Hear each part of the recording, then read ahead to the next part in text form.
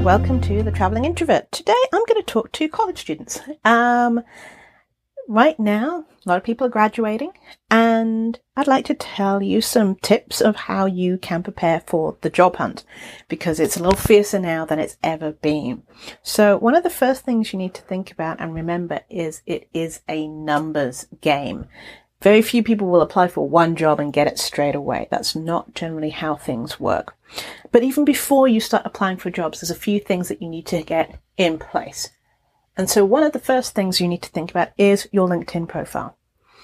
Make sure that it is filled out in as much as you can. Have a professional photo, a background that kind of explains a little bit about who you are as a person and as a potential hire. Make sure everything is filled out about what you've studied, any projects you've done. Now, this is really important. LinkedIn has the ability to show a little bit of a portfolio or links to a portfolio. So make sure that those are readily available from your LinkedIn, and also using keywords that the kind of roles that you are looking for, so that when recruiters search within LinkedIn, they will pick up on those keywords and find you that way. So that's one thing. Then your CV. Now, your CV and your LinkedIn profile are not the same thing. They're two separate documents and they need to be treated as such. Make sure you set up a good email address that isn't linked to your school.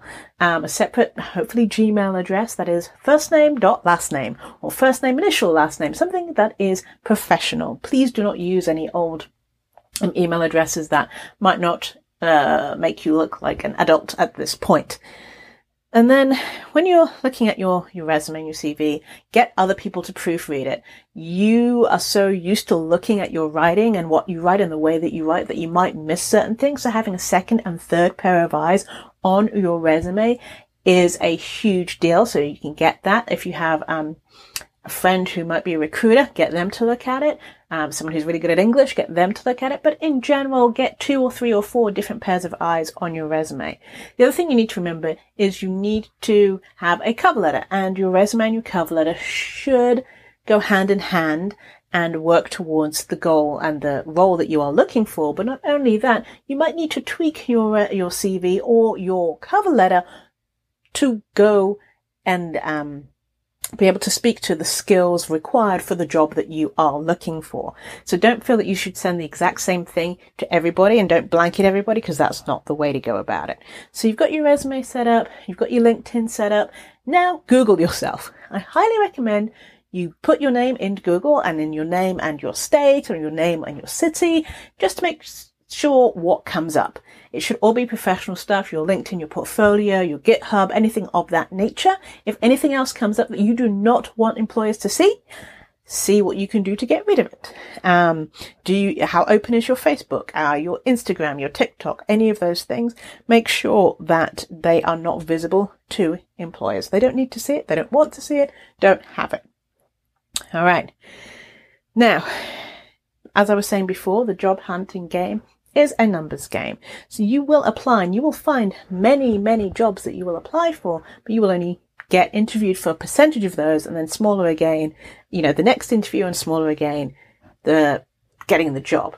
So put yourself in a good mental place for the job hunt, knowing in advance that it is a numbers game, and don't take each rejection personally.